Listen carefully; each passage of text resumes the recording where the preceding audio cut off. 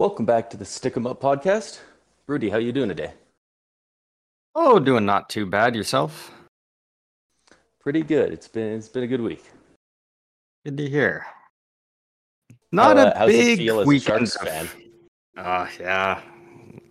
Um Mixed emotions, I would say. It was definitely an interesting weekend processing the trade and all that's for sure. Yeah, that's there's some moving parts for it. I have not seen any general consensus with the trade. I've seen I've seen Pittsburgh is the clear winners. The other two teams suck. I think I've seen a lot of people saying that San Jose got a lot back considering they unloaded a big contract. I've seen like every take under the sun that you could have about this trade. So I'm curious to see what you think about it.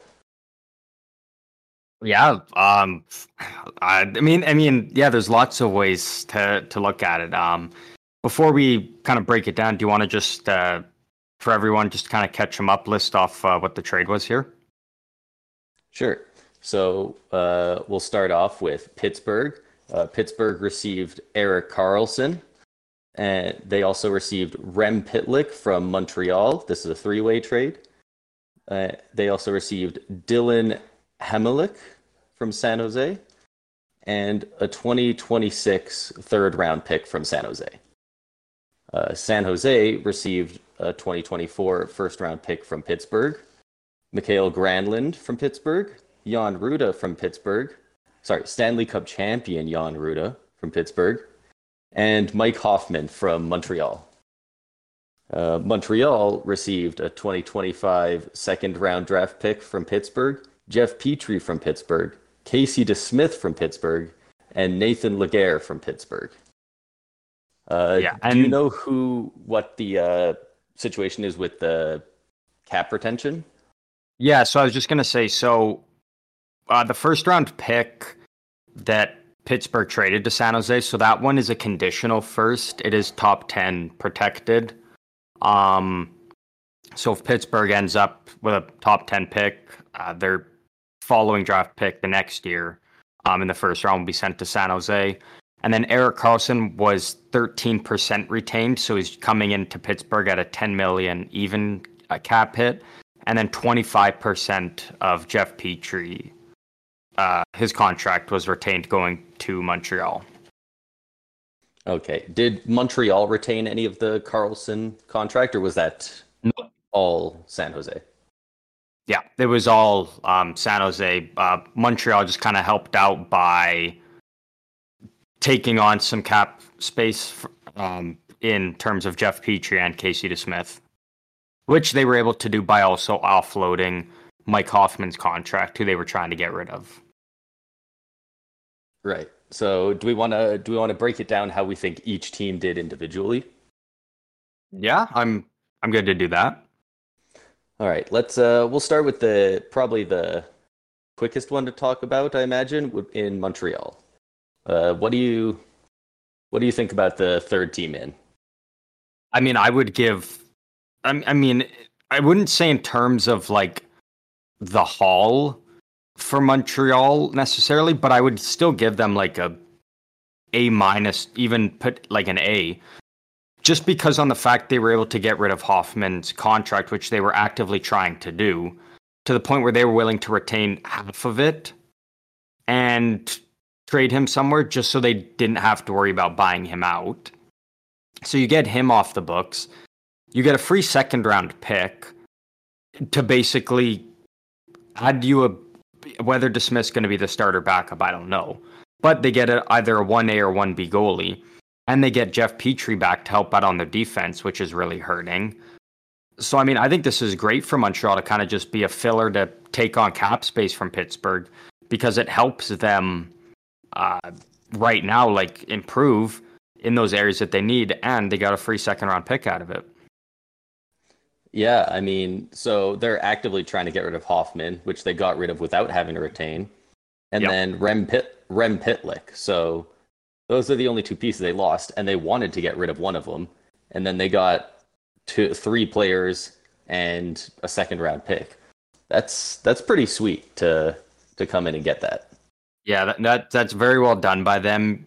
When they're in a position where they didn't even really necessarily need to be involved in the trade, they found a way to get themselves in, and they just improved their team both now and in terms of the future. Because that second round pick could, you know, be used to draft a player who could go on to play for them, or it could be used as a future trade chip for Montreal if need be. Yeah, not to mention they got Jeff Petrie, who they need on defense, but they also got him at a discount because they got Yeah, Pittsburgh to retain 1.5 mil on that. So yeah, I definitely think Montreal did well in this trade. yeah, I 100% agree on that. Next, let's go to San Jose.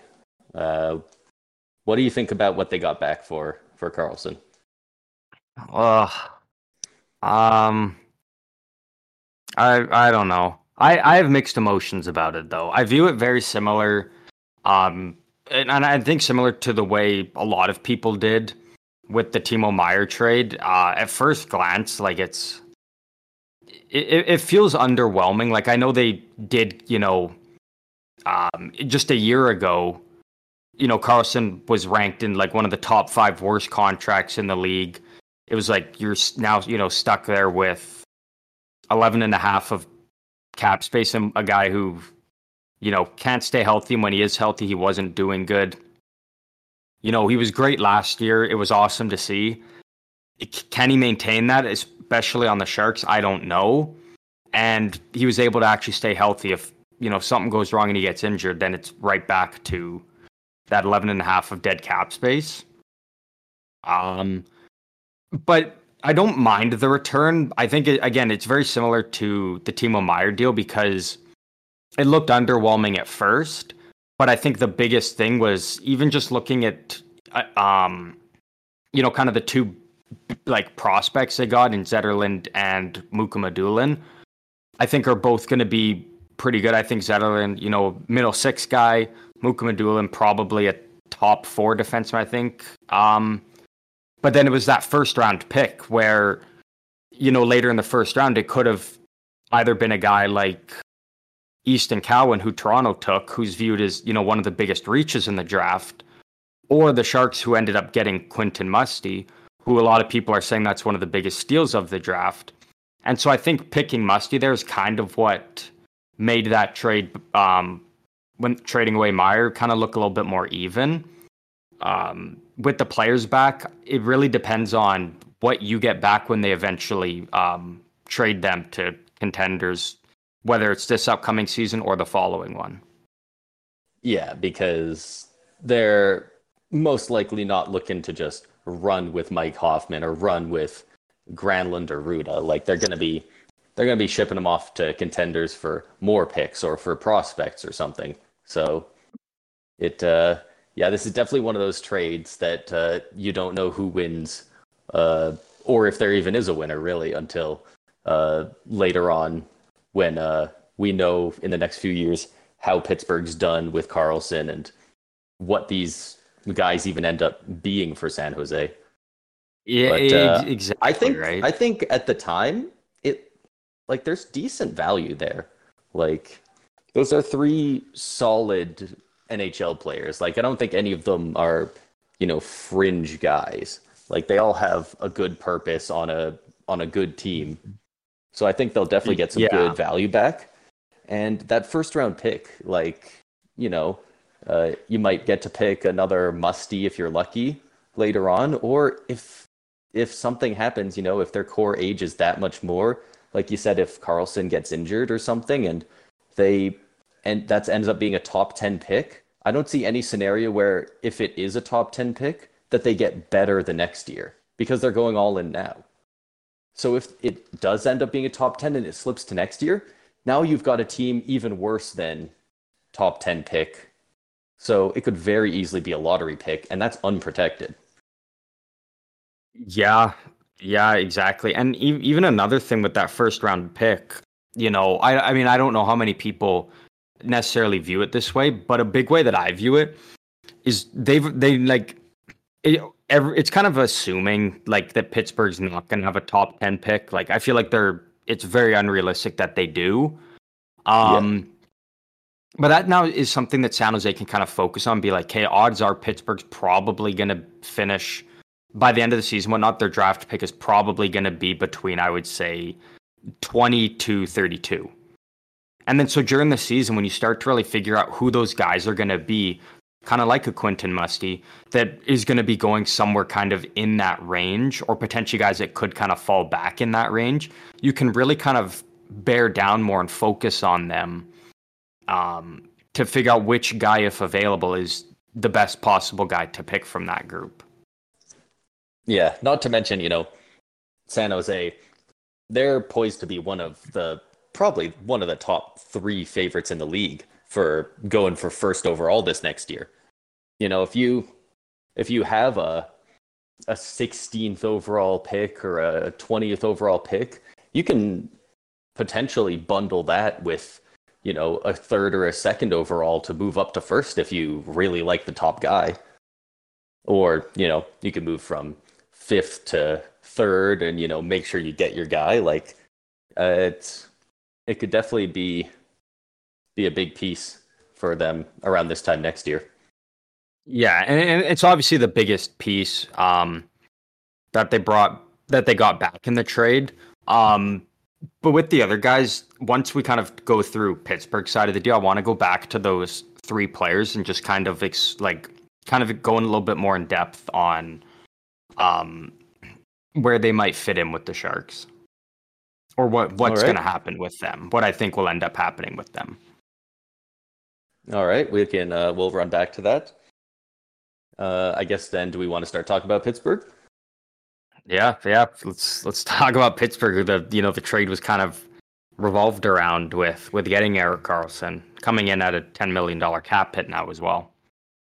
Yeah, I think underratedly, so it's not a huge piece. It's obviously a third round pick, but they got San Jose's third round pick in 2026. I like that they picked up that pick for 3 years in the future when they know they're going to be there's a 90% chance we're rebuilding at that point. Yeah. They're not taking the draft pick for now. They're taking it for later. So yeah, I do like that by Kyle Dubas, but I do think this is a pretty, it's hard to say. It really depends what kind of Erik Karlsson they get. If they get the Karlsson of this past season, it's great for them. But what do you think this means for their team structure regarding Karlsson? Is the first line Letang Karlsson? Is Letang a second pair D-man now? Yeah, there's a lot of aspects to the trade as a whole. Originally, when it was kind of, first coming out that okay, he's gonna get traded. It's just a matter of when and where. It was really, it was really Carolina and Pittsburgh were in it. There was talks of there's mutual interest with Toronto and Seattle, but nothing ever really came out about it. It was just reported, and then that was kind of it. It was dead. And then all the stuff that happened with Carolina, certain guys leaving and bringing in D'Angelo kind of made it apparent Karlsson wasn't going there. So it was really Pittsburgh was the only team in the running, which is why I think they were able to, as of right now, I think get it at a really good deal for him, assuming he can maintain what he did last year. Where he fits in, I think when you're trading for a guy like Erik Karlsson, it's he's now your number one guy. I think he'll play on the top pair, and then you bump Letang down to the second pair. I think they're still going to keep them probably at similar ice times, though. I think they're still going to find a way to make sure that pretty much if one of them isn't on the ice, the other one is almost. I think when you can run a 1-2 punch with that. Yeah, get almost 24, 25 minutes a night out of each of them. Yeah. And then I'm assuming Karlsson probably runs the top power play. And again, Letang kind of has to shift back and run the second one, which is, again, still a great 1-2 punch for, guys on the back end for your power play. Absolutely. So we saw this, that something maybe not on the same level as Carlson Letang, but we saw something kind of similar this year with Tampa Bay. They wanted Sergachev to take that next step, and they moved him up to the power play one. And a lot of people thought, that's going to hurt Hedman's numbers, and it did fairly bit this past year compared to years past. But it made our power play two better than it's been in at least 5 years. Because now we've got Hedman quarterbacking always second. Had a great power play as well. So to even improve it, was awesome, and something that I don't think anyone expected going into the season. But yeah, I think that's really going to help Pittsburgh's power play. Again, I even mentioned it to you like the night before the trade. I said, like, let's look at it now. Carolina's clearly out now. Dubas named himself as GM for the Penguins, and they just moved, and Gensel is injured and going to be out. So they've, cap space is currently open. They need more firepower to help replace that for the time being, till he comes back. So it was like Karlsson's going to Pittsburgh now, and then 12 hours later, it's a done deal. Yeah, it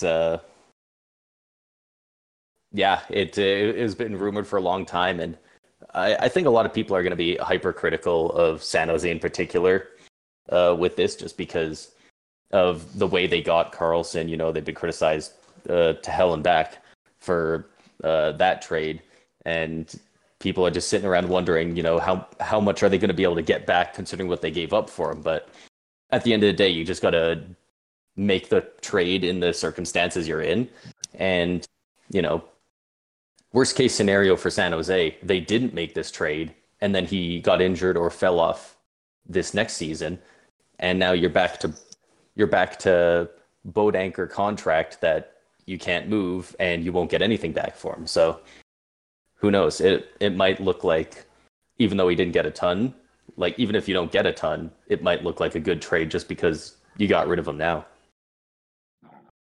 Yeah, exactly right. But so now the thing for me is like San Jose is clearly going through a rebuild, and if Erik Karlsson didn't pop off the way he did last year, like if he played like he did the couple years prior, San Jose finishes last in the league, and all those extra losses or the way different games go, they could have very well had the first best odds and won the draft lottery, because anything could happen in a different reality. But it's just they had to, but they had to move him to allow them to be worse, so that they can actually again contend for higher overall picks and get better players. But they're bringing back NHL players that are not on the level of Karlsson, but they're making the team more well-rounded and able to compete. When now they're going away from the direction of the rebuild that they've committed to. Yeah, and that's why I'm suspecting that some of these guys are going to get moved before the deadline. I think they'll probably keep a couple of them until the deadline. But if a team wants to come and pick up Jan Ruda, or whoever, it's you got to make those trades. Like, you got to get worse before you get better. And yeah. I think teams will come knocking. I mean, especially in the past about 2 or 3 years, the price that teams have paid for players at the deadline has only gone up. We're seeing some bizarre names get picked up for first round picks. The Nick Foligno, to name one. Guys that I don't know. Personally, I just don't expect a lot of the ones that have got picked up for first round picks to be worth that. So, if you're picking up those guys, do they have any retention slots yet left? So the Sharks have only one left, because they've still got 2 more years on the Brent Burns retention and now 4 on the Karlsson. So really they only have one. Right. So the guy that makes, but again, so now the problem is And going back to even before the Carlson trade, when they traded for Duclair, and I said, okay, so now you've got different options. If he's a great fit on the team and just is doing well and whatnot, keep him because he's a young player. He's good. He's great for the future. Or you can retain half and then trade Duclair, who's a former 30 goal scorer for 1.5 mil at the deadline. Like you could get something good back for him. But now it's like now you have Hoffman who's got 1 year left and he's at 4.5. So, then you could only retain one. And then Granlund and Ruda both have 2 years left. So trading them this year and retaining doesn't make sense because now you don't have that retention slot at all for the remainder of that year or next season at all. Right. So you're thinking we'll probably see a trade with retention on one of the guys with 1 year left on the contract. Yeah, and I'm most likely leaning towards Hoffman, just on the fact that he's at 4.5, so it's $1.5 million more than more on it. Yeah, and every penny matters to teams in contention trying to make it all work. But again, it also kind of comes down to so now where does Hoffman fit into the lineup? And then how does he do throughout the season? Because if he doesn't do good, nobody's going to want him. But if he's already at 20, 25 goals or so by the trade deadline, there's going to be teams, that are looking to add a guy like that. Yeah, it'll be really interesting to see where all these guys get divvied up to. I assume to a lot of contenders. Hoffman, do you know what his stats were last year? I can bring that up actually right here. But I don't even think they were like too bad. Like they're not like, everybody still kind of compares him back to when he was in his prime in Ottawa and expecting those kind of numbers. But like he was still on a bad Montreal team too. He did still put up like pretty respectable numbers, if I'm not mistaken. Yeah, 67 games played last year, 14 goals, 20 assists for 34 points. So if he plays a full 82, he hits at least 40 points and 20 goals, 18, 19, 20 goals. Yeah. So that's if you can get a guy like that at half retained for 2.5-ish, that's pretty good depth pickup if you can slot that guy on your third line or on a really deep team, maybe even the fourth. Yeah. But so now the biggest thing though, again, with San Jose is so you want to rebuild, but you're bringing in these NHL players now who are now taking away spots from, your young guys that are ready to come up. Like they're at a complete logjam on forward and defense. Like they're, I can just kind of rattle through it. So like, your centers down the middle now is going to be Hurdle, Couture, probably Granlund on the third. And then now Nico Sturm gets bumped down to the fourth. And then on the wings, you've got LeBanc and Duclair. Maybe those two work together. And then Eklund and Hoffman, something like that. But then you still have Barabanov, Lindblom, Zetterlund, Zadina, Smith, Luke Cunnin, who's coming off IR. And then right there, that's like all your NHL guys. So now it doesn't even give the chance for any of your guys like Gushkin or Beasted or Bordeleau. Like none of them even really have a chance of sniffing making the team this year because they're not going to take one of these guys making decent money and bury them in the minors or anything if they're healthy. Yeah, that's why I'm thinking that San Jose hopefully will unload a couple of these NHL players that they don't want to keep before the start of the season. Because, obviously we see the majority of trades right before the trade deadline or earlier than now in the summer. But if, something to be said for if a team that's looking to contend, picks up a Mike Hoffman, they can figure out where he goes in the lineup, work on that chemistry all year. And then it's not like you're getting a brand new guy come halfway through March. You can actually kind of know where you're going earlier in the season than picking them up late because uh, you know, not to be that guy that makes everything about his team, but we picked Tampa Bay picked up Brandon Hagel, and people were wondering, oh, did they overpay for him? He doesn't look great when we got him at the deadline, and then he looked all right in the playoffs, and then next season he was gangbusters. He was great. Like it just takes some time for some of those guys. Like Yeah. so, I think more teams need to be a little more proactive and try and pick some guys up at the start of the year if they can try and have the foresight. Maybe for a team like Colorado or something where it's like they're expecting to make the playoffs. Maybe not for a team that's on the fringe trying to get in like Ottawa, but for a team that knows they're getting in, make the move while it's available now. Yeah. Well, exactly. Like, because I mean, the issue is that not only do they have that on forward, they have that on defense. Like with Carlson gone now, Ferraro is your number one defenseman. Like, I love the guy, but like, he's not a number one defenseman. And then obviously Ruda's gonna play, bringing him in. You've got Vlasic. You kind of have to play that contract. Benning, I think, is on a steal of a contract. Like, and he was great last year. That's like your number one right-handed defenseman. But then, so there's four. You've still got Shimmick back there. You've got Burrows, who you just signed. You've got McDonald. And then, even still down for young guys, like you've got Henry Thrun, who played last year and looked great. You've got Mukamadulin, who's maybe ready to go. They got Leon Gonki.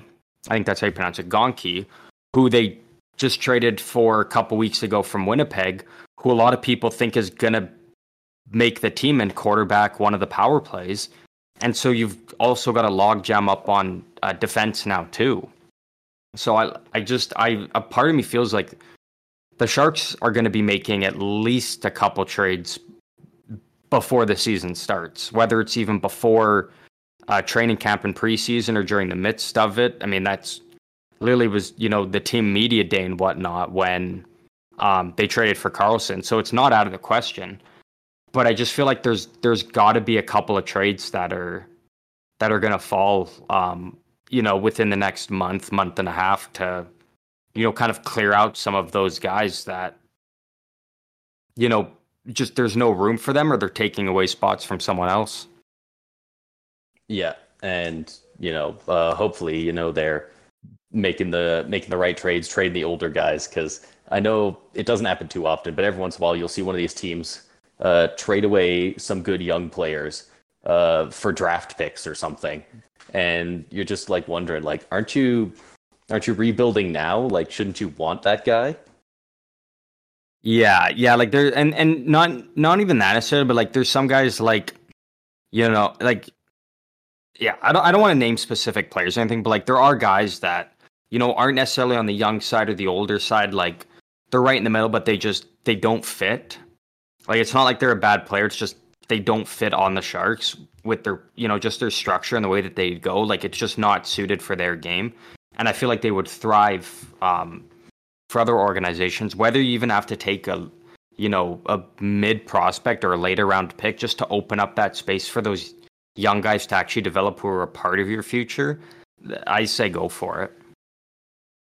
Yeah, hopefully we see some exciting young guys start developing in the NHL this season. I know Thomas Bordeleau especially.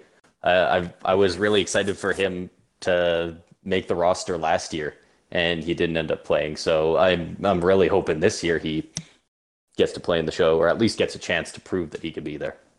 Well, and so that's a guy I'm looking at like with the biggest microscope out of anyone during training camp and preseason, because I really do believe if he doesn't make the Sharks this year, he's going to be traded. Like as good of a prospect as he is, he's already 21 right now. And beginning of January, he's going to turn 22. So it's like if he's when he's come up and played, he's looked good, he's fit in. He just needs to get more reps to really get into it full time. and really allow himself to get comfortable and play to his strengths. And if he's not going to be able to get that, like he needs to go somewhere else to where he can get that opportunity before it's too late. Yeah, otherwise he's gonna start losing that potential. It's gonna start legitimately stunting his growth instead of just, some of the guys that, they just, oh, whatever, I have to wait an extra year, but eventually it starts really hurting their development. Well, exactly right, and it's the same boat with a lot of those guys from, when the Sharks had a really good draft year uh, in 2020, because not only did they get Bordelot, but they also grabbed guys like Brandon Coe, who people think, could be a guy who's could maybe make that jump. You've also got Ozzy Weisblatt, who's you took in the first round. Gushkin, who I think probably has the best chance out of all those guys except Bordelot to make it, and even still Tristan Robbins, who took in the second round. So it's like, at most, one of those guys is going to be playing with the Sharks this year, and the rest are going to again be with the Barracuda and not get that opportunity at all. Yeah, So so it's it'll we'll be watching that as it develops. yeah, but right now, just through it, I would give Pittsburgh an A+. I mean, they got rid of contracts that they were trying to get rid of. They brought in Erik Karlsson when they're clearly in win now mode with their core of Crosby, Malkin, Letang. That group. They're trying to do one more run, very similar to what Boston did. San Jose, I would give a B2 right now. It could go down to a C-, could go up to an A. It really depends on what they do with the rest of those players that they got. What do they turn them into? Or do they lose in the free agency? Who knows? And then Montreal, I would give them an A because they didn't need to be a part of this trade. They got rid of a guy they didn't want. They brought in pieces they need, and they got a second-round pick. So, that's sweet. I feel for like them. you very rarely see teams lose, at all, when they're the third team into a trade. I feel Exactly like right. they're in the next 10, 20 years, we might see a GM put together a really good team, and then we'll look back and be like, oh, he just was the third guy in 10 trades in a row and just kept gaining assets for retaining 500K, or taking one player in this trade. Yeah, exactly right. Well, I mean, look at the Coyotes. I mean, that's looking great for them now because Vancouver, I mean, had to buy out Ekman Larson because he didn't work there. They're trying to get rid of Connor Garland, and all the Coyotes had to do was take some shitty contracts for literally 1 year when they were trying to be a bottom team anyways. And they got Dylan Guenther out of it, who's going to be a great, probably first liner for him in the future. So, that, just sometimes taking on bad contracts or retained salary or not, can pay off huge for a team. Yeah, absolutely. And I guess while we're on the topic of Arizona, I don't know how much the story's developed since, but it sounds like the owner has put in a bid to buy some land for their new arena. Yeah. Well, So and it's that's some positive news for Coyotes fans they haven't had in a while. well, and it's like I said, you they needed that first big domino to fall, and that was Logan Cooley deciding to sign there. Because at the beginning of the offseason, it was, he's going back to play university hockey or college hockey, whatever. And so it was like, shit, it's a very realistic possibility that he doesn't want to go play in that small 5,000 capacity arena. He doesn't want to be a part of the Coyotes organization. But then for him to flip back and now sign with them and be committed to there, much like Clayton Keller is, that's a big showing of hey, these guys are actually trying to build something here. We need to step up and show them that we're on board with trying to keep, hockey in Arizona. So I hope it works out for the Coyotes because I really would like to, see them come out of this rebuild strong, like it's looking like they will be, and have a nice arena to play in and show that they can be a successful franchise. Yeah, I mean, Arizona, I've been watching hockey long enough now that, I've seen the ups and downs of majority of teams, but there's still a few select teams that I have never seen be good as I'm currently watching hockey, and Arizona is one of them. Like they Yeah, had that one playoff run, uh, but other than that, like I've pretty yeah. much always known them as a bottom feeding team. The only other team really like that at this point is Buffalo, and they kind of came out of that last year, and they really seems like they're going to come out of it this year. Yeah, and it's even like, when you think back, like, say, 4 or 5 years ago, people talking about teams like, oh, they should relocate. Like, it's a dumpster fire there. Players go there for their careers to die. It was always Arizona and Florida with the Panthers.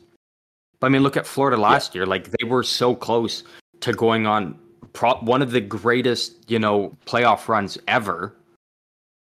Like, they came up just short, but like, still, there's no reason why the Coyotes can't do that, in a couple years. And now Florida's on the map. Like, their players want to go there, they want to be a part of it. It's growing more and more there. And I think the Coyotes can easily follow suit with that. And this should, what Florida did should incentivize the Coyotes to really run at it and be like, hey, we can actually do this. Because Florida just did, no problem. yeah, and I mean, two really similar locations for a team. Generally speaking, a lot of players prefer to play for teams in the states. They're both from states that are nice and hot. They're like destination places, and they also have no state tax. Like, it's realistically, Arizona should be like one of the places to be in the NHL, and hopefully around the time they get everything done, they get their arena, maybe it'll be that place. Yeah, yeah, and it was just nice last year to not see them just going out and grabbing all these guys on LTIR just to gain more, picks and prospects that they end up dumping away for nothing a couple years later. Like, it's nice to see them actually go with the group that they have and, actually try to build now moving forward rather than either staying the same or moving back. So I'm excited to see what they can do there, and hopefully they can, figure something out for a new arena there. Yeah, anyone who thinks that Arizona was actively trying to tank last year, uh, they clearly didn't watch any Coyotes games, because if they wanted to tank, all they had to do was trade Karel Vejmelka, Yeah. because he was stellar for them last year, and I'm excited to see if he gets even better, because I picked him up in fantasy last year. I was for a while. I was a big fan of him.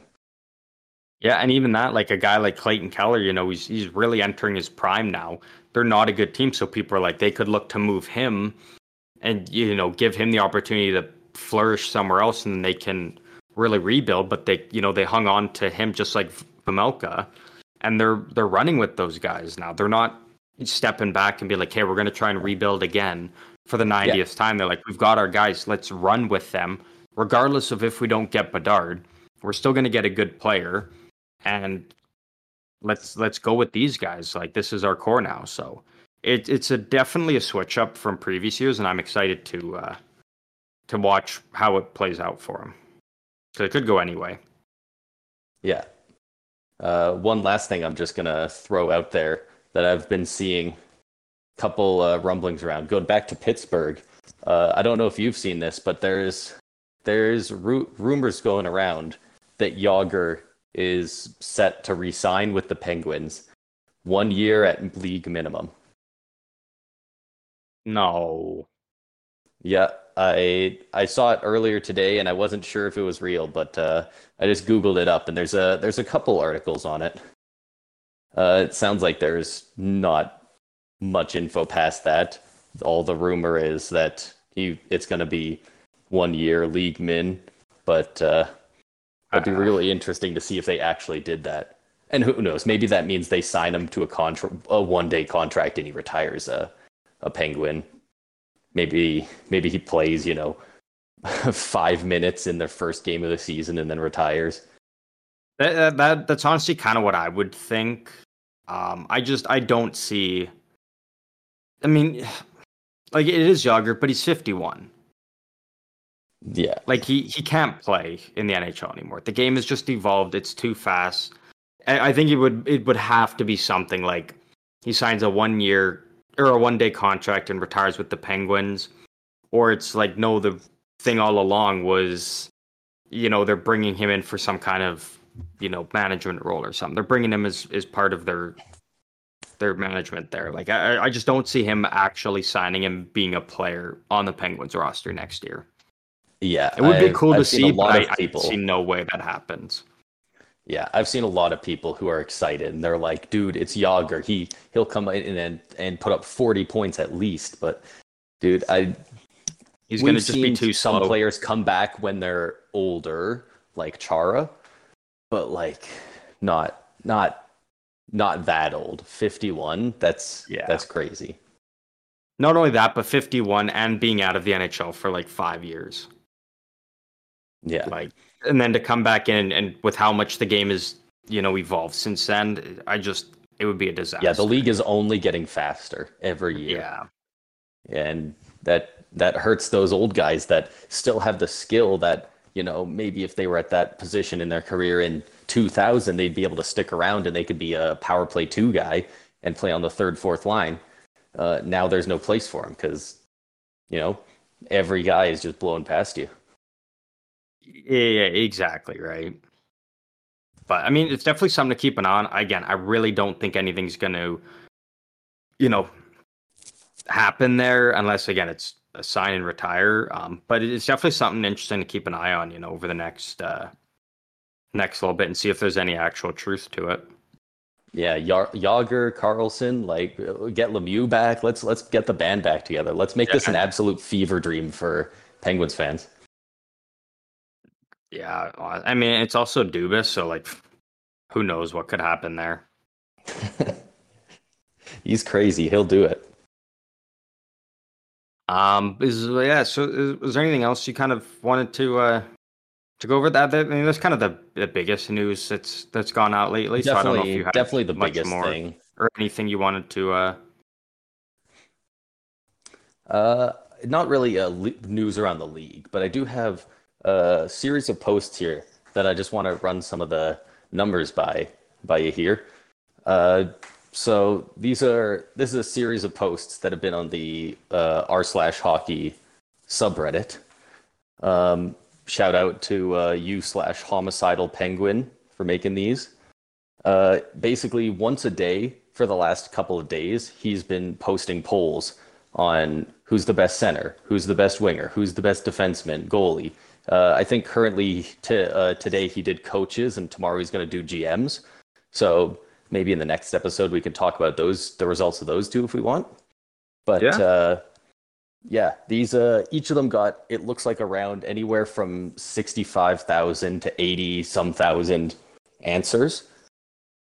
And so these are not like, professionally or objectively right lists, but this is kind of popular opinion ranking some of the players by position. Okay. Uh, One other thing to note is that the way it was formatted is you go in to do the quiz and it just comes up with two names. It's just Austin Matthews, Connor McDavid, and you click who you think's better. Yeah. And it's you can vote as many times as you want. It's just infinite. Okay. And so it's not like 80,000 different people, but it's 80,000 answers were given. Yeah. And Okay. so the numbers besides the ranking that'll be giving are the percentage of the time that person's button was clicked. Okay. That makes sense. Yeah, so realistically, for the centers, McDavid should probably be 100%, but not every, misclicks. Maybe people are just homers and picking their guy over him. But Yeah. we'll go through these real quick. The results for the top centers in the league. Number one, obviously, McDavid at 97.6.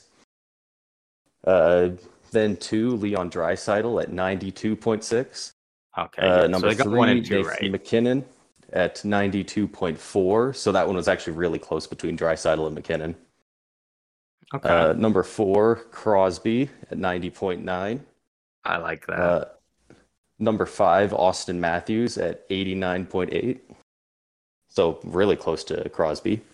That's a good top. Like that's good for the top five. That's Yeah. the way it should be. This is where things get a little more controversial, I think. Number 6, Jack Hughes. Ooh. Okay. Yeah, I don't hate it, but I think it might be a little bit early a to little be bit putting him early. 6 already. But I don't hate it. Number 7, Alexander Barkov. Yeah, I don't like that. I don't like him in Yeah. there. Yeah, I know a lot of people love to say he's one of the most underrated guys in the league. I think he somewhat quickly became almost overrated. Yeah, I was With just about to say, yeah. how And good. I Like would not a lot even of people touch talked him about in him the for a top. while. Yeah, and I wouldn't even touch him in the Like top top 10 5. after his playoff performance. Like, no. Like, if we're doing everything up until now, like, that playoff performance from him was abysmal as their captain and supposed to be their franchise player. Like, no, I don't like him in the 7 spot, but again, you know, maybe someone sat there and kept clicking him for hours on end. Yeah. And it's hard to see what, cuz when I was voting on them, I was basing it off around a 3-year period. What has this player done in the past 3-ish years Yeah. for their team? So, some guys that like Jack Hughes who just broke out, I would have a bit lower. Yeah. Um but going after Barkov, number 8, Elias Pettersson. Okay. I don't I like him in actually the 8 kind of like spot, that one. actually. Yeah, I that's a good don't mind spot for that him, one. I think. He had a huge year this past year. Yeah. I Number feel like I'm 9, curious Jack for 9 and Eichel. 10. Jack, I could now. Boo. I Boo. think that's a bit high, but I think the Boo. recency bias with the playoffs is probably where that comes from. But then everybody seemed to fucking ignore that with Barkov. So, like, I could easily list 3 guys I would take over Eichel. Like, I don't like him in that spot. Yeah. And then number 10, Braden Point. Yeah, I would take Point over Eichel. Yeah, That's a good personally, spot for Point on the top 10. I think Point should probably be around that 6-7 spot, 6-7-8, somewhere in there. But Yeah, I got that like homer him. I bias, so like him. it's hard to. Yeah, I would almost put him at 8 and then move like Pedersen to 9, maybe. That's probably the way that I would do it. Does the But list keep going from there on, though? yeah, he did a different amount for each one. Like I think he did 64, the top 64 for goalies. So he had like the top 2 goalies from each team ranked all the way. He just did the top 50 ranked uh, centerman here. Okay, so let's go to like 20. All So I'm right, curious we to see how got the rest of this falls. Where some of the guys I'm thinking of where they ended up. yeah. So at 11 we got Tage Thompson. Okay, so I would put so right now I would have him and Hughes like beside each other. I'd maybe give the nod to Hughes over top, but like still, I feel like they I should think be that's right fair. beside each other on this list. Yeah, I think they should probably be somewhere around 9 and 10 Yeah. each. Number 12, Sebastian Aho. Okay. I would, and so Aho's a guy I'd probably say is like should be right there with Eichel. Yeah, I think he has a very similar valuation to Eichel. Yeah. 13, Tim Stutzel. That's too high for him. Great Yeah, player. I think within a couple years he could be up there, but again, it's just he's not. I would not put him in the same category right now with Tage Thompson and Hughes. Like he could easily get up there, but I wouldn't put him with them. But I would still have Hughes and Thompson around 9 and 10 or so. So I think Stutzel should be a little bit lower as of right now. Yeah, Plus you the know what? constant defending doesn't help. I was I was kind of thinking that, but I'm looking at some of the names below him. I don't know how many of these guys would take over Stutzel though. Number 14, Evgeny Malkin. I mean, so yeah, so I would take Stutzel over Malkin in terms of right now, just because Stutzel's way younger and not. But like the way that they're playing, like as of right now for 1 year, I'd probably take Malkin. Yeah, and that's the thing. It's literally just like who the question is just phrased who's the better center. Like Yeah, it's so some people are going off of, who was better last year. Some people are going off of who's had the better career career. Like or it's future really up to from whatever. interpretation. Yeah, yeah. 15, Anze Kopitar. All right, I don't hate that one. I don't hate that. He doesn't put up the points like the other guys do, but he plays a great defensive game, so I don't mind. I don't mind him there. Insane on the face-off dot as well. Yeah, yeah. 16, Nico Hischier. Yeah, fuck, I'd have him higher, honestly. He puts Yeah, up decent he's points and again plays a great two-way game. Selkie nominated this past Yeah, year. he should be up in like again probably just a bit below Hughes and Thompson. So I'd probably like up in that 11-12 spot. 17, Mika Zibanejad. And I don't mind that. I'd maybe bump him up a couple, but like I don't mind him in that spot. Yeah. You know what? When I saw this, I was actually surprised because I thought he was a winger. Because Oh, did you? every frickin' time Tampa Bay plays the Rangers, he scores on the power play over on that dot. Oh yeah, He scores from over there almost every time we've played against him in the yeah, last like 2 or 3 years, to the point where I just thought he was a winger. yeah. I don't hate him in that spot though. I'm okay Yeah, I with think that. that's a decent That's all spot. right. Decent points, really good finish. He's a Yeah, really good goal scorer. he's Swedish All right. actually, but Okay. Well, if we're splitting hairs. anyways, anyways, 18, Rupe Hintz. there he is. I was wondering where Hintz was. Yeah, I he's would really have him interesting because he up a broke out couple. huge in the playoffs Yeah, I'd this have him past up a year. couple because he's a great playoff guy. Way a million times better than Robinson.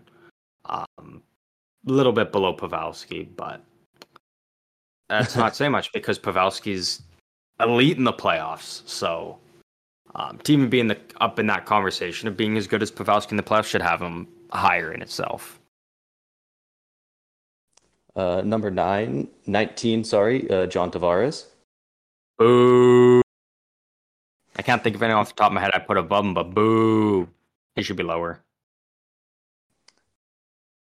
And number 20, we got Dylan Larkin. No.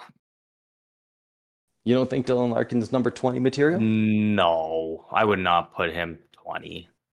I would take Mark Scheifele over Larkin. I'd take Elias Lindholm. Um, so I'm just trying to go through some other guys in my head.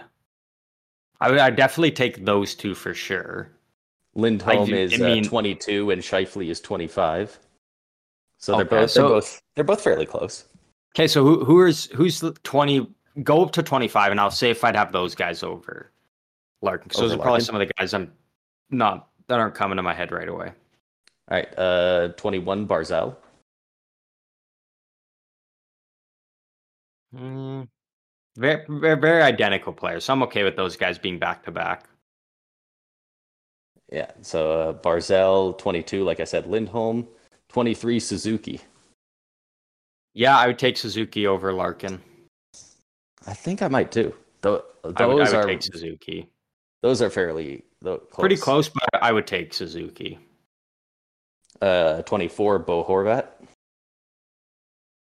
Mm, I would almost lean towards Horvat just because you know the two-way game you're getting out of him, and he can still put up relatively similar numbers to Larkin, maybe just a little bit less. But that defensive game holds way more value than a 6-8 point difference. Yeah, yeah, I think Yeah, I that's too think high I for think Larkin, but like it's Detroit's a really popular interesting to see team, where so some of the two-way players landed on the list. yeah. Yeah, because again, like you could almost like well, I don't could you make the argument between like a guy like Larkin and Eriksson based on last year? I feel like you almost could again if you're taking that two-way game into account. I think that one's a bit more of a stretch. Uh, I think I I think just I don't know Larkin's the actually ways. gotten. He's only been getting better. He's. I definitely wasn't a huge fan of him before this past year. Uh, I'm still not exactly singing his praises, but he's definitely shown. Like I did not think he was a number one center, and I don't know if I'd say he's definitely a number one he's center, but not he's that just elite center that you think of. You know, your Steven Stamkos, your Crosby, and what have you. But I definitely think he can get the job done. he definitely can. Yeah, I think 20 is just too high for him. That's probably the one I disagree with the most on that list actually. Maybe Eichel at whatever he was, 8 or 7 or whatever. That one was also pretty high.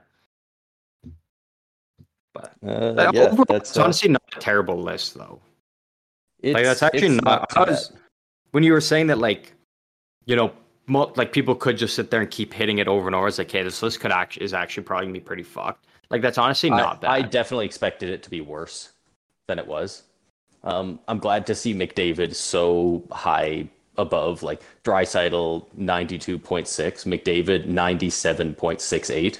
I'm honestly just Like, very happy that those guys were 1 and 2 because there's no other answer than those guys, really.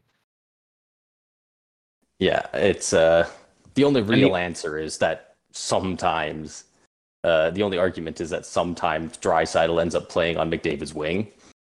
Like I was gonna the only say, argument you have is if he's not a centerman.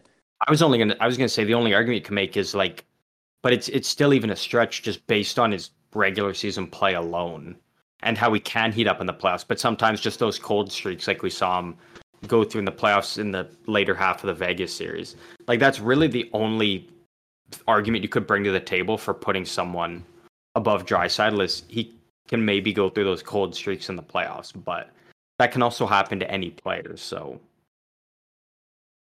Yeah, I I mean, don't hold that against him very hard yeah, yet. using If the it's a playoffs as an constant example, thing, then maybe, but yeah, it's hard for the argument to be his performance in the playoffs when he put up what was it, 13 goals in 12 games. yeah, exactly right. Like so still even then, like that's impressive in itself. And I think more than anything, I don't think it's a knock on Draisaitl. I think it really is just a matter of the fact of he just got worn out. Like him and Yeah, McDavid were just playing absurd numbers in the playoffs. McDavid could kind of maintain it because again, McDavid is McDavid. Like he's got that many yeah, votes for a reason and whatnot. But I think Draisaitl literally just got burned out. I think he was just getting used way too much. It was just eventually it just took a toll on him, and he couldn't maintain it. And that's not his fault. On that, the Oilers didn't have enough depth, and a guy like Ryan Nugent Hopkins couldn't step it up at all. Like people are like, oh, he put up 100 points in the regular season. Yeah, but in the playoffs, he was a ghost. He was a bump. So like, and I think that hurt Draisaitl because he had to carry all that extra slack that they weren't getting from other guys. yeah, More guys than just Nugent and Hopkins. It's just he was first to mind because he was the most evident. yeah, and you also got to wonder how much pushback was there with other teams compared to Vegas. Like, I mean, the one that obviously comes to mind, Petrangelo went right for the hands on Draisaitl with that one like Yeah, fireman chop with his stick. Like he was swinging and, a axe like a murderer. and Like that LA I series got to was imagine physical and seeing that. grindy. I got to imagine seeing that it kind of makes you play at least a little bit different, maybe even just subconsciously. They knowing that there's guys that are that crazy to do stuff like that, and I mean, they didn't just do it to any guy. They did it to Draisaitl. They're targeting him and McDavid specifically. Yeah, they very clearly went out of their way to target him. And yeah, exactly. It definitely could, whether it was something on his mind or not, it could have subconsciously, affected his play and he was just playing a little more conservative and not putting himself in those positions to have those cheap shots on him. It is multiple different things that it could have been. Yeah, but that's the that was the thread on that. That was I good. might just go through the other ones. I'll maybe like list 3 or 5 at a time or something, just for time's sake. Okay. Here next we got the wingers. This one did have 80,000 votes. This one is just wingers. It's not left or right wing. Okay. So they're lumped in together on this one. I think this one people had more issue with than in general with where some people ended up than the centers. Okay. I think most people had most issues with the goalies one, even though I thought that one was probably the most accurate. Okay. But we'll get to that in a minute. So number 1, 2, and 3, we have David Pasternak, Matthew Tkachuk, and Nikita Kucherov. Okay. And number 4, we have Mikko Rantanen. I'm just going to say those 4 for now, just because Pasternak had 90.2% votes. Tkachuk had 90%. So it was really close between those two for one. And then Kucherov and Rantanen was Kucherov 86.86 and Rantanen at 86.5. So those two were really close for 3 and 4. Wow. Okay, it's pretty close in between them, yeah. Yeah. Personally, I mean, you're probably going to hear me all the time say that I'm a homer, but I would take Kucherov there. But it's hard to argue with anyone after what Tkachuk did in the playoffs and the regular season goal scoring. I was going to say, if out of those 4 guys, if I had to list them from like 1 to 4, I'd probably, and this is coming from someone who before, 5 months ago, really disliked Matthew Tkachuk, but I would put Tkachuk 1, Kucherov 2, Pasternak 3, and then I put Rantanen 4.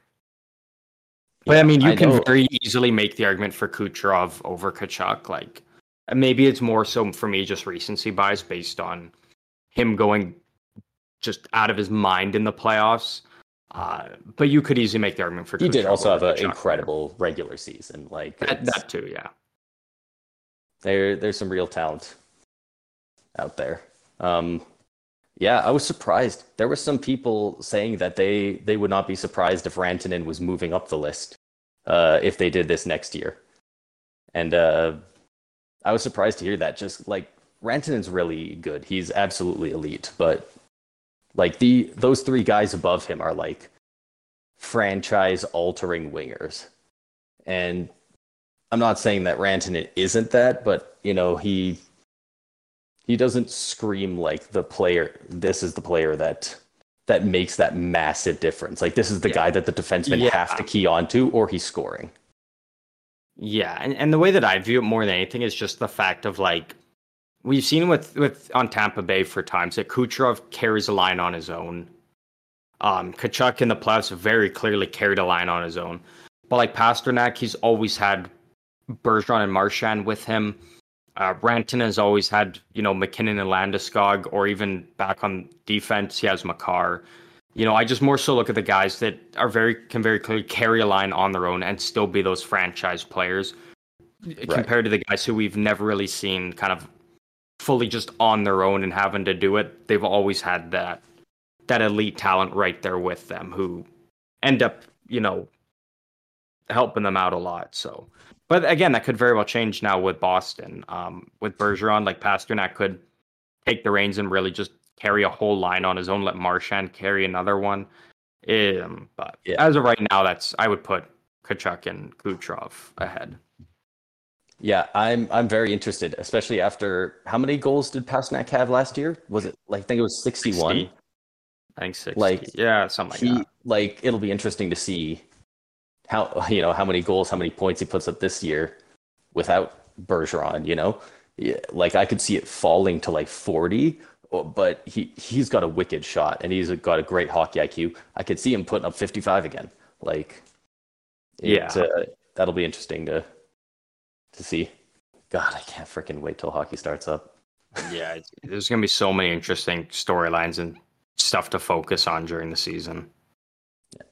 All right, we'll start starting at 5, we'll go to 10 here. Jason Robertson, Mitch Okay. Marner, Kirill Kaprizov, Brad Marchand, Artemi Panarin, and Steven Stamkos. Okay. That's honestly not a terrible list. I definitely Like, think it's not I bad. think the order could change maybe on some of The them. order I definitely don't think could. it's any guys that seem out of place in the top 10. No, like I'm trying to think of guys that I can clearly say like they should be in there, but off the top of my head, I'm like no one's really coming to mind that I could be like, yeah, they're a top 10 winger in the league. Um, yeah, that's probably the group I would have for that. Again, like obviously a couple guys could, be moved around here and there, but overall that's honestly not a terrible list. Yeah, I think like maybe you could make the argument for moving Johnny Gaudreau in there. It's kind of hard to after this past season just because his numbers dropped because he's obviously playing in Columbus now.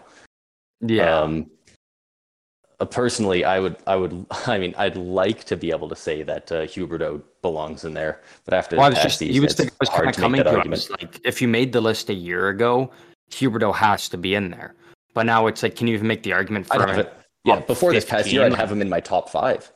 yeah, now he's probably Like, sniffing around 20 as of right now. So again, lot can change here. Like next year, it could be, is Pasternak really? What was he, number 2? Like, is he really or number yeah, 1? Like, he he's could number be one. down around 10 next year. Like, if he only puts up 35 to 40 and, 80 to 85 points, like, you can't make the argument for him being in the top 5, I don't think.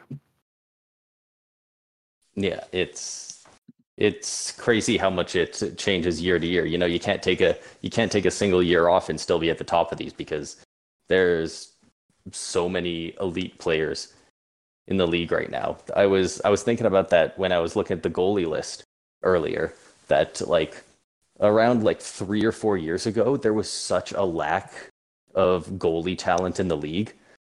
Like you couldn't go out and get a starting goalie because everyone was holding on to them so tight. Like all the guys like the Lundqvists and the Pecorines, they had all just retired, and none of these young guys like Sorokin or Shesterkin had come in yet, and it was like Vasi, Hellebuck, and then I guess there's some other goalies. Basically, to explain how bad it was at one point Peter Mrazek was viewed as like a top 15 goalie in the league. Yeah, like And now he's ranked the worst out of any starting goalie in the league. So like it just shows like how far the goaltending talent has come in the league over the last 5 years. yeah, there's a lot of good young goalies. But going from starting at 11, we got Alexander Ovechkin, I like uh, I like that. Good for Ovi. William Nylander, Yeah, I like that. Brady Tkachuk, Yep, I'm okay with that. Johnny Gaudreau, Yep. Mark Stone. Uh, If he's healthy, yeah. I was waiting for you to boo on that one. Oh well, boo. Um, if healthy, yeah. If it's the Mark Stone where you've got him for 40 games and then he's taking one for the team and sitting on IR till playoffs, then not even top 25. But if he's actually healthy and can play, then yeah, I'm okay with that. But boo. 16, Timo Meyer. Yeah, that's a good Uh, spot for him.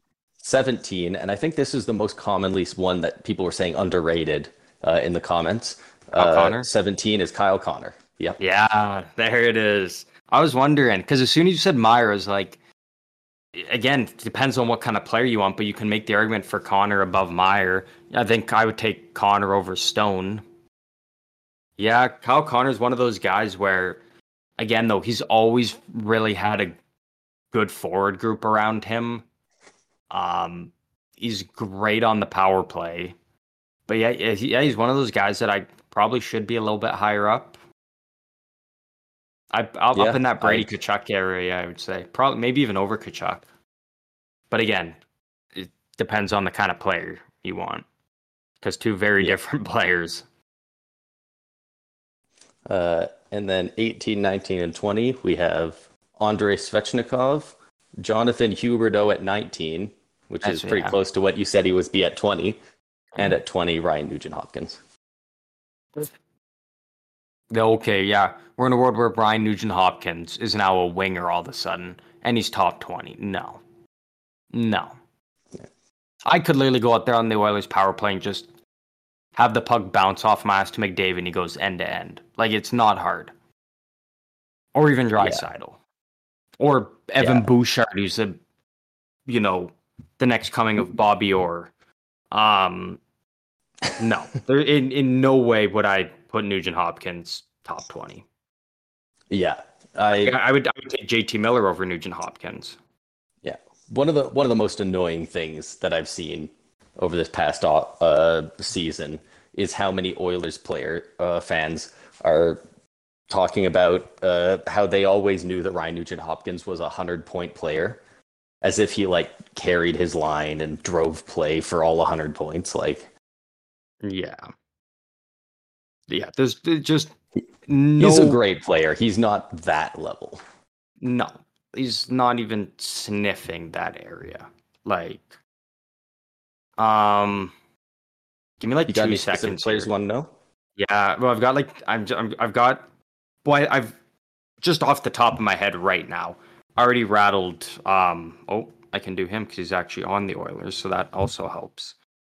I've got 7 guys that I just came up with off the top of my head that I would take over Nugent Hopkins in a heartbeat without question. And you tell me if you would take them over Nugent Hopkins. All right. JT Miller. Are these all wingers as well? Yeah. Is Miller a winger? I think he was on the. He's kind of back and forth. I kind of have him more as a winger. He takes a lot of faceoffs, but I think he plays more on the wing, or at least did last year. Okay. I think I'd take Miller if we're going based on just the player skill and not locker room whatevers. Yeah, Miller. Clayton Keller. I'd definitely take Clayton Keller, who is 21, right below him. Okay. Kevin Fiala. That one's a bit tougher. I think Kevin Fiala, though. I would take Fiala. Joe Pavelski. I would take Pavelski still. Yeah, Pavs. This one's maybe a little bit close. Philip Forsberg, but I would still take Forsberg. I think I'd take Nugent Hopkins there. Over Philip Forsberg? Maybe I definitely would have said Forsberg 1 or 2 years ago, but what were his numbers this past year? I don't know. I feel like I didn't hear anything about him. But on a shitty Nashville team riddled with injuries. I'll pull him up right now here. You're not right. So last season, Philip Forsberg in 50 games, 19 goals, 23 assists.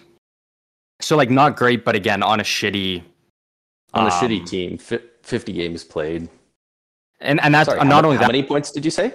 42, which in 50 games is almost equivalent to the amount of even strength points that Nugent Hopkins had, because he had over 50 on the power play alone. Yeah.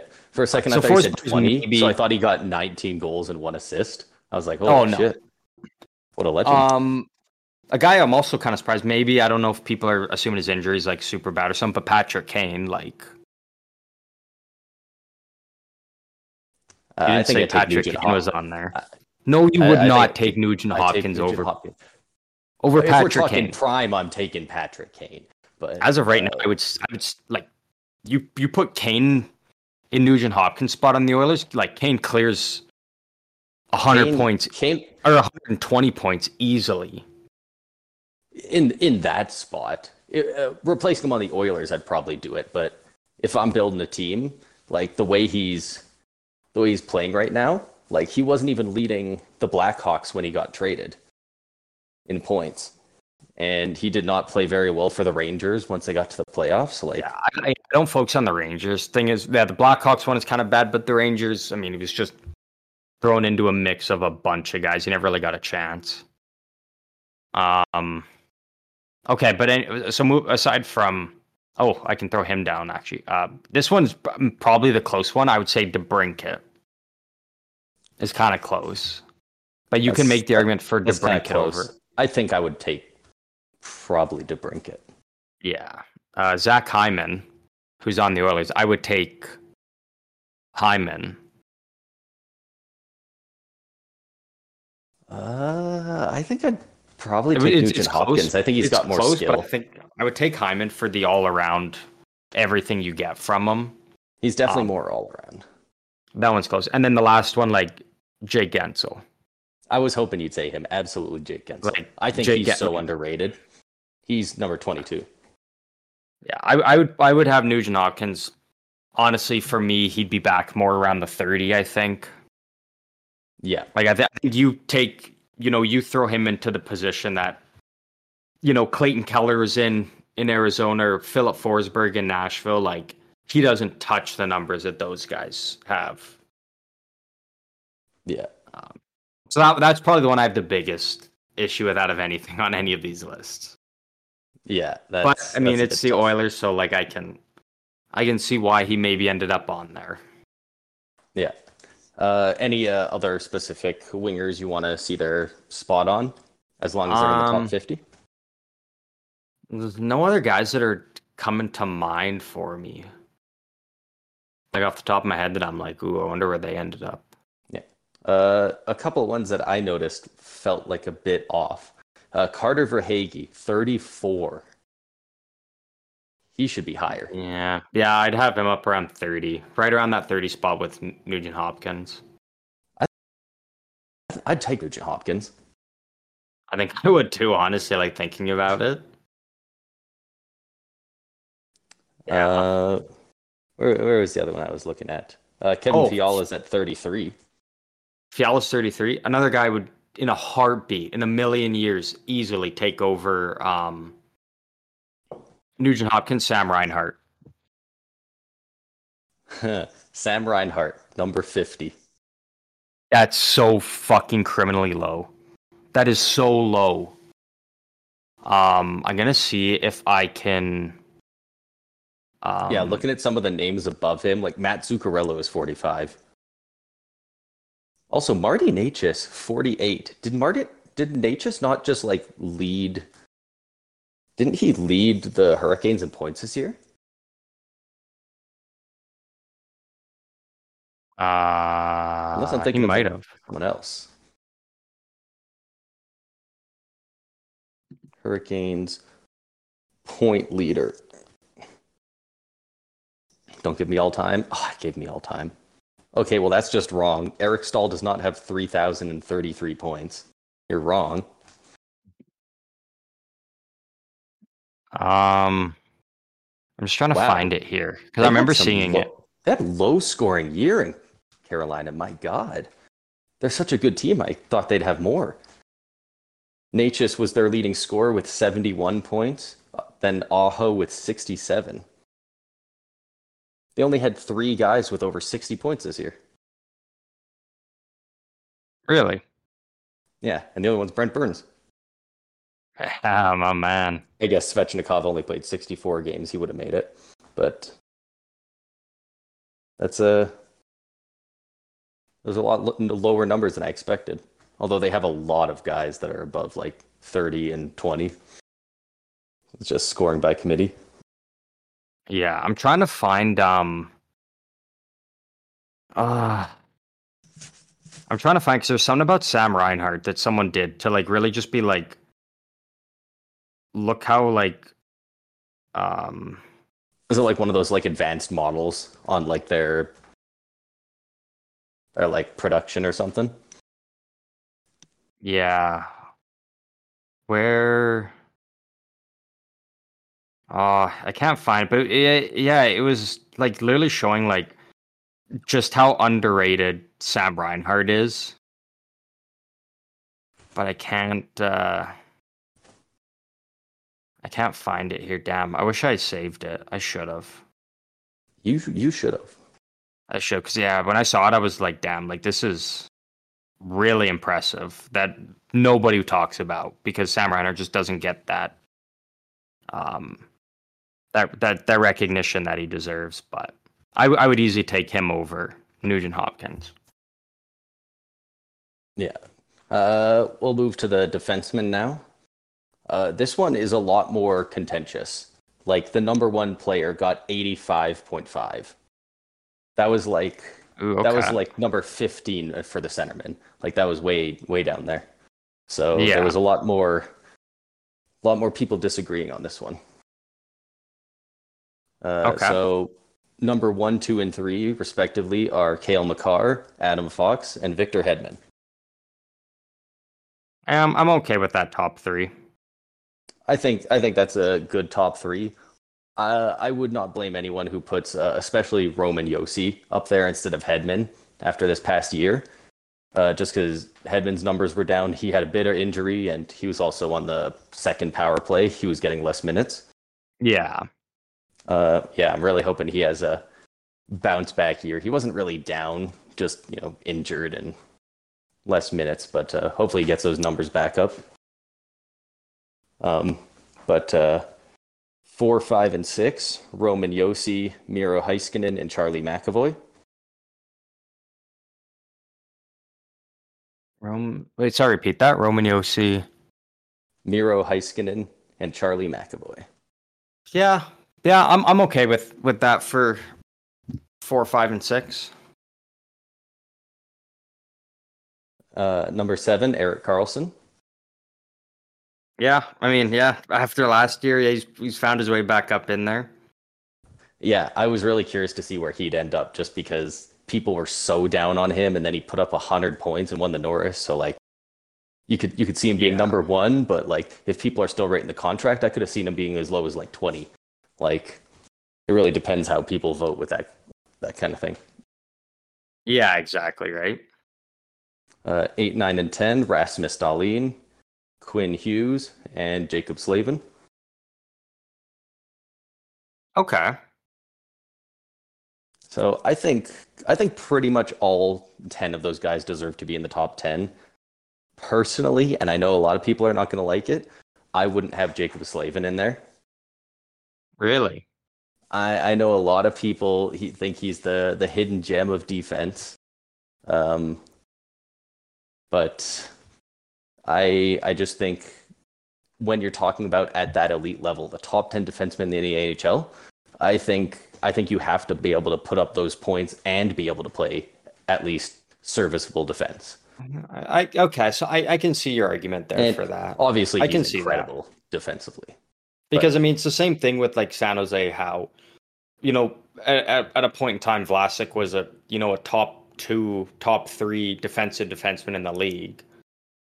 You could easily shut down the other team's, top lines and top players on a nightly basis. But he didn't put up those high point totals, so he was never looked at as, a top 10 or 15 defenseman in the league. So I mean, yeah, you can make that argument for Slavin. Like he puts up more points, I'd say, than Vlasic did. But I mean, yeah, I mean, I guess compared to the guys right beside him, uh, yeah. it's not quite there. Yeah, okay, I can Um, see your argument there. if I'm trying to think of other, if on top of the first 9, who I'd replace Slavin with, maybe Aaron Ekblad. Oh man, it's too bad he went down with that horrible leg injury like a year and a half ago. Yeah, Because he was looking like a freaking Norris front runner that year. He was like yeah, slightly above a point per game, I think, and still playing really well defensively. And they just went down, and he's still pretty good, but he's not quite the same. Not at that level that he was heating up to. yeah. I think right now I would still take Slavin, but I mean, if Ekblad gets back to that form, you could easily make the argument for Ekblad. Yeah. But yeah, I really like that top 10. The teens here get a bit sketchy pretty quickly. Number 11, Moritz Seider. Too high. That's too high. Way too He high. looks like he's going to be great, but right now, that's too high. And especially after last year, like way too high. Yeah. Number 12, Alex Petrangelo. All right. I think That's not that's not a bad spot for him. But decent. boo. 13, Devon Taves. Too high. I also think it's too high. Yeah. Like again, great player and whatnot, but again, really everyone's like, oh, he finally hit his prime. It's like, no, he stopped playing in a defensive structure at the Islanders to a run and gun offensive style, playing with fucking Cale Makar and Nathan McKinnon. Like, Yeah, like you just got put in the best possible position for him. I would not have him in the top 15 at all. yeah, I think he probably makes top 20, which I mean, there's nothing wrong with being a top 20 defenseman 20. in the league. Like, not saying he's bad by any means, but that's some of the guys he's above is more the issue. Yeah. So 14, Aaron Ekblad. Okay, yeah, no, that's fair for Ekblad as of right now. Definitely could move up by next year. 15, Dougie Hamilton. Yeah, like I would take Hamilton over Taves. Number 16, Morgan Riley. Yeah, that's not a bad spot for Riley. Yeah, it's always okay. It's so hard to judge. He's always so hard to judge, as is most guys from Toronto, because he has a good game and you hear about it nonstop, and then he has a bad game or a bad play, and the highlights are everywhere. Like, yeah, exactly. They're just so under a microscope. Yeah. I tell you what, though, having my team play against Toronto in back-to-back years in the playoffs, that dude is a freaking killer in the playoffs. Like, yeah, he is. People talk about their big players not showing up. Dude is scoring like a forward, like goal scoring, not just points. Are there in the playoffs performers? But I think he's got 5 goals in the 2 playoff series as a defenseman against us. Like, yeah. God, where was I? 17, Hampus Lindholm. All right, yeah, he had a really solid year last year. That's okay. Yeah, I think I'd still have him a bit lower, just because. I guess it depends on who higher on some of these below guys. him.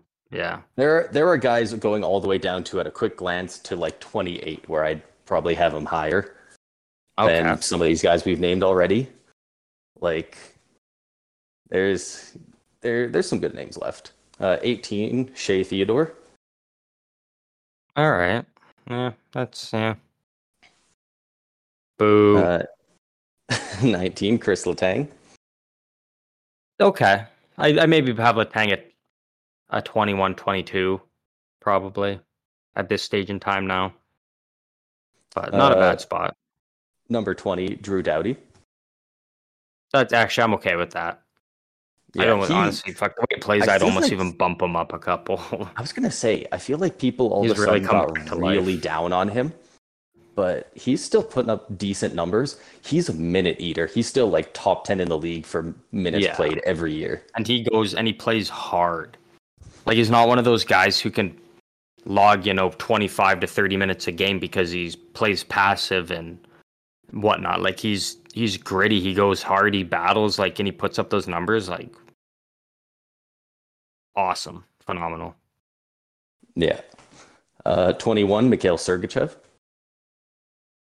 Yeah, I'd bump him up a couple. Yeah, I could see him as high as like maybe an 18. Could I think that's even more after next season. Yeah, I think he has the potential to definitely get up there, but yeah, I think that's a decent spot right now. Number 22. Some of the notable this is one of the biggest ones I have issue with. Number 22, Josh Morrissey. I was just about to say Josh Morrissey. That one's not bad. I mean, he's been serviceable throughout his whole career. He really just took stride last year. I think before I put him in the top 20, I'd like to see him do it at least 2 seasons in a row.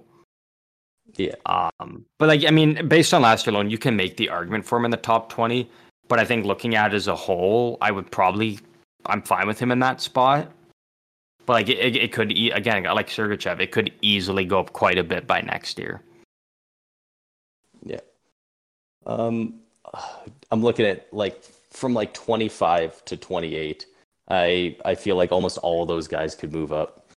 Uh, Number 20, what are we at? 23, Jacob Chikrin. All right. I may put him a bit lower, but Yeah, I think maybe a bit lower, but that's not terrible. where the fuck is 20 Vince Dunn? at 30th. Oh, thought he was coming up soon. Number 24, Matthias Ekholm.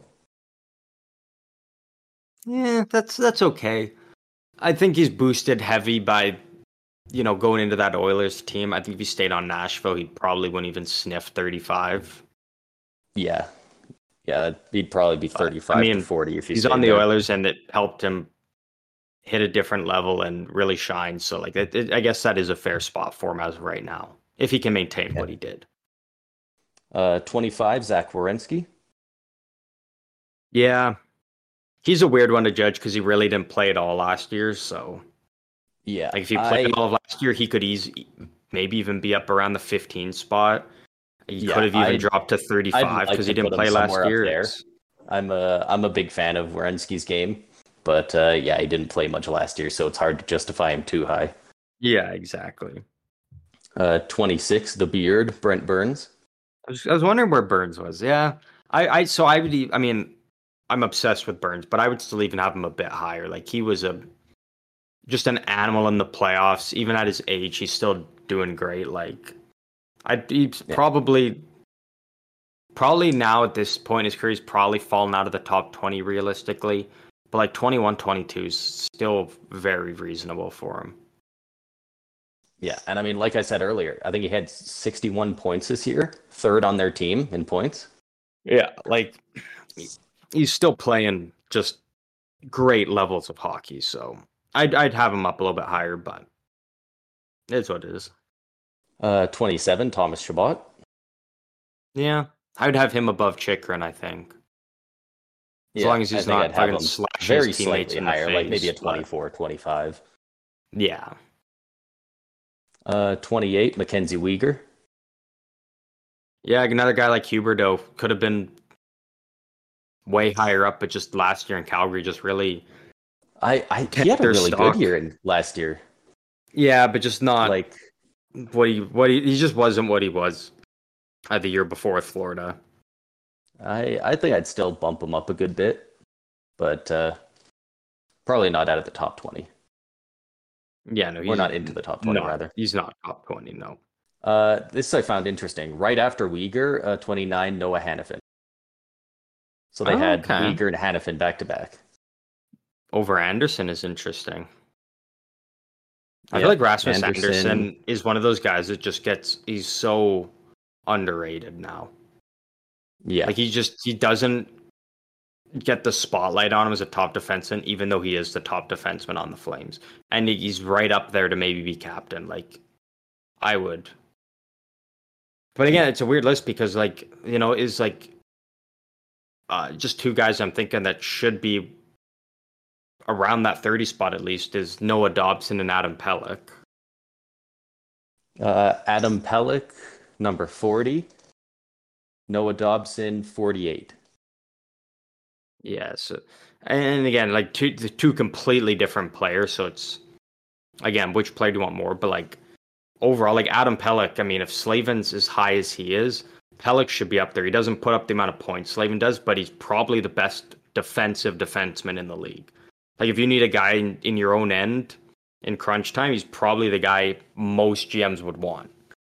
So, but again, it's just he doesn't put up those high point totals. So I'm not sure why Slavin is that high and Pelech's that low, but what can you Yeah. do? There's That list is there's a lot of issues within that list, I would say, out of compared to the other ones. yeah. Just some other ones that stick out I want to read. So Owen Powers at 33. Yeah, but like he's literally had like done nothing so far in his first. I mean, Yeah. he was serviceable, but nowhere should not be there as of right now. At 35, John Carlson. Yeah, that one's Like again another weird one. he's Dealt with a not heart injury, but I that's too low. he's not very good defensively, but he still puts up like minimum like 70 points a year. Like Yeah. he's a very consistent scorer throughout his career. I'd have him higher. Where was it? Evan Bouchard, 42. Yeah, so I'm surprised no one wasn't jacking his rating up a lot because of his Yeah. playoffs. But yeah, I mean that's a fair spot for him right now. Again, if he can do it again next year and have a little bit more of it be even strength and not just all power play points, I think he could easily rocket up into the top 20. Because I mean, the Did I offensive numbers mention seem to Rasmus matter most. Anderson So at 43? no, you didn't say it was there. So yeah, I would have him higher than Uyghur and Hannafin.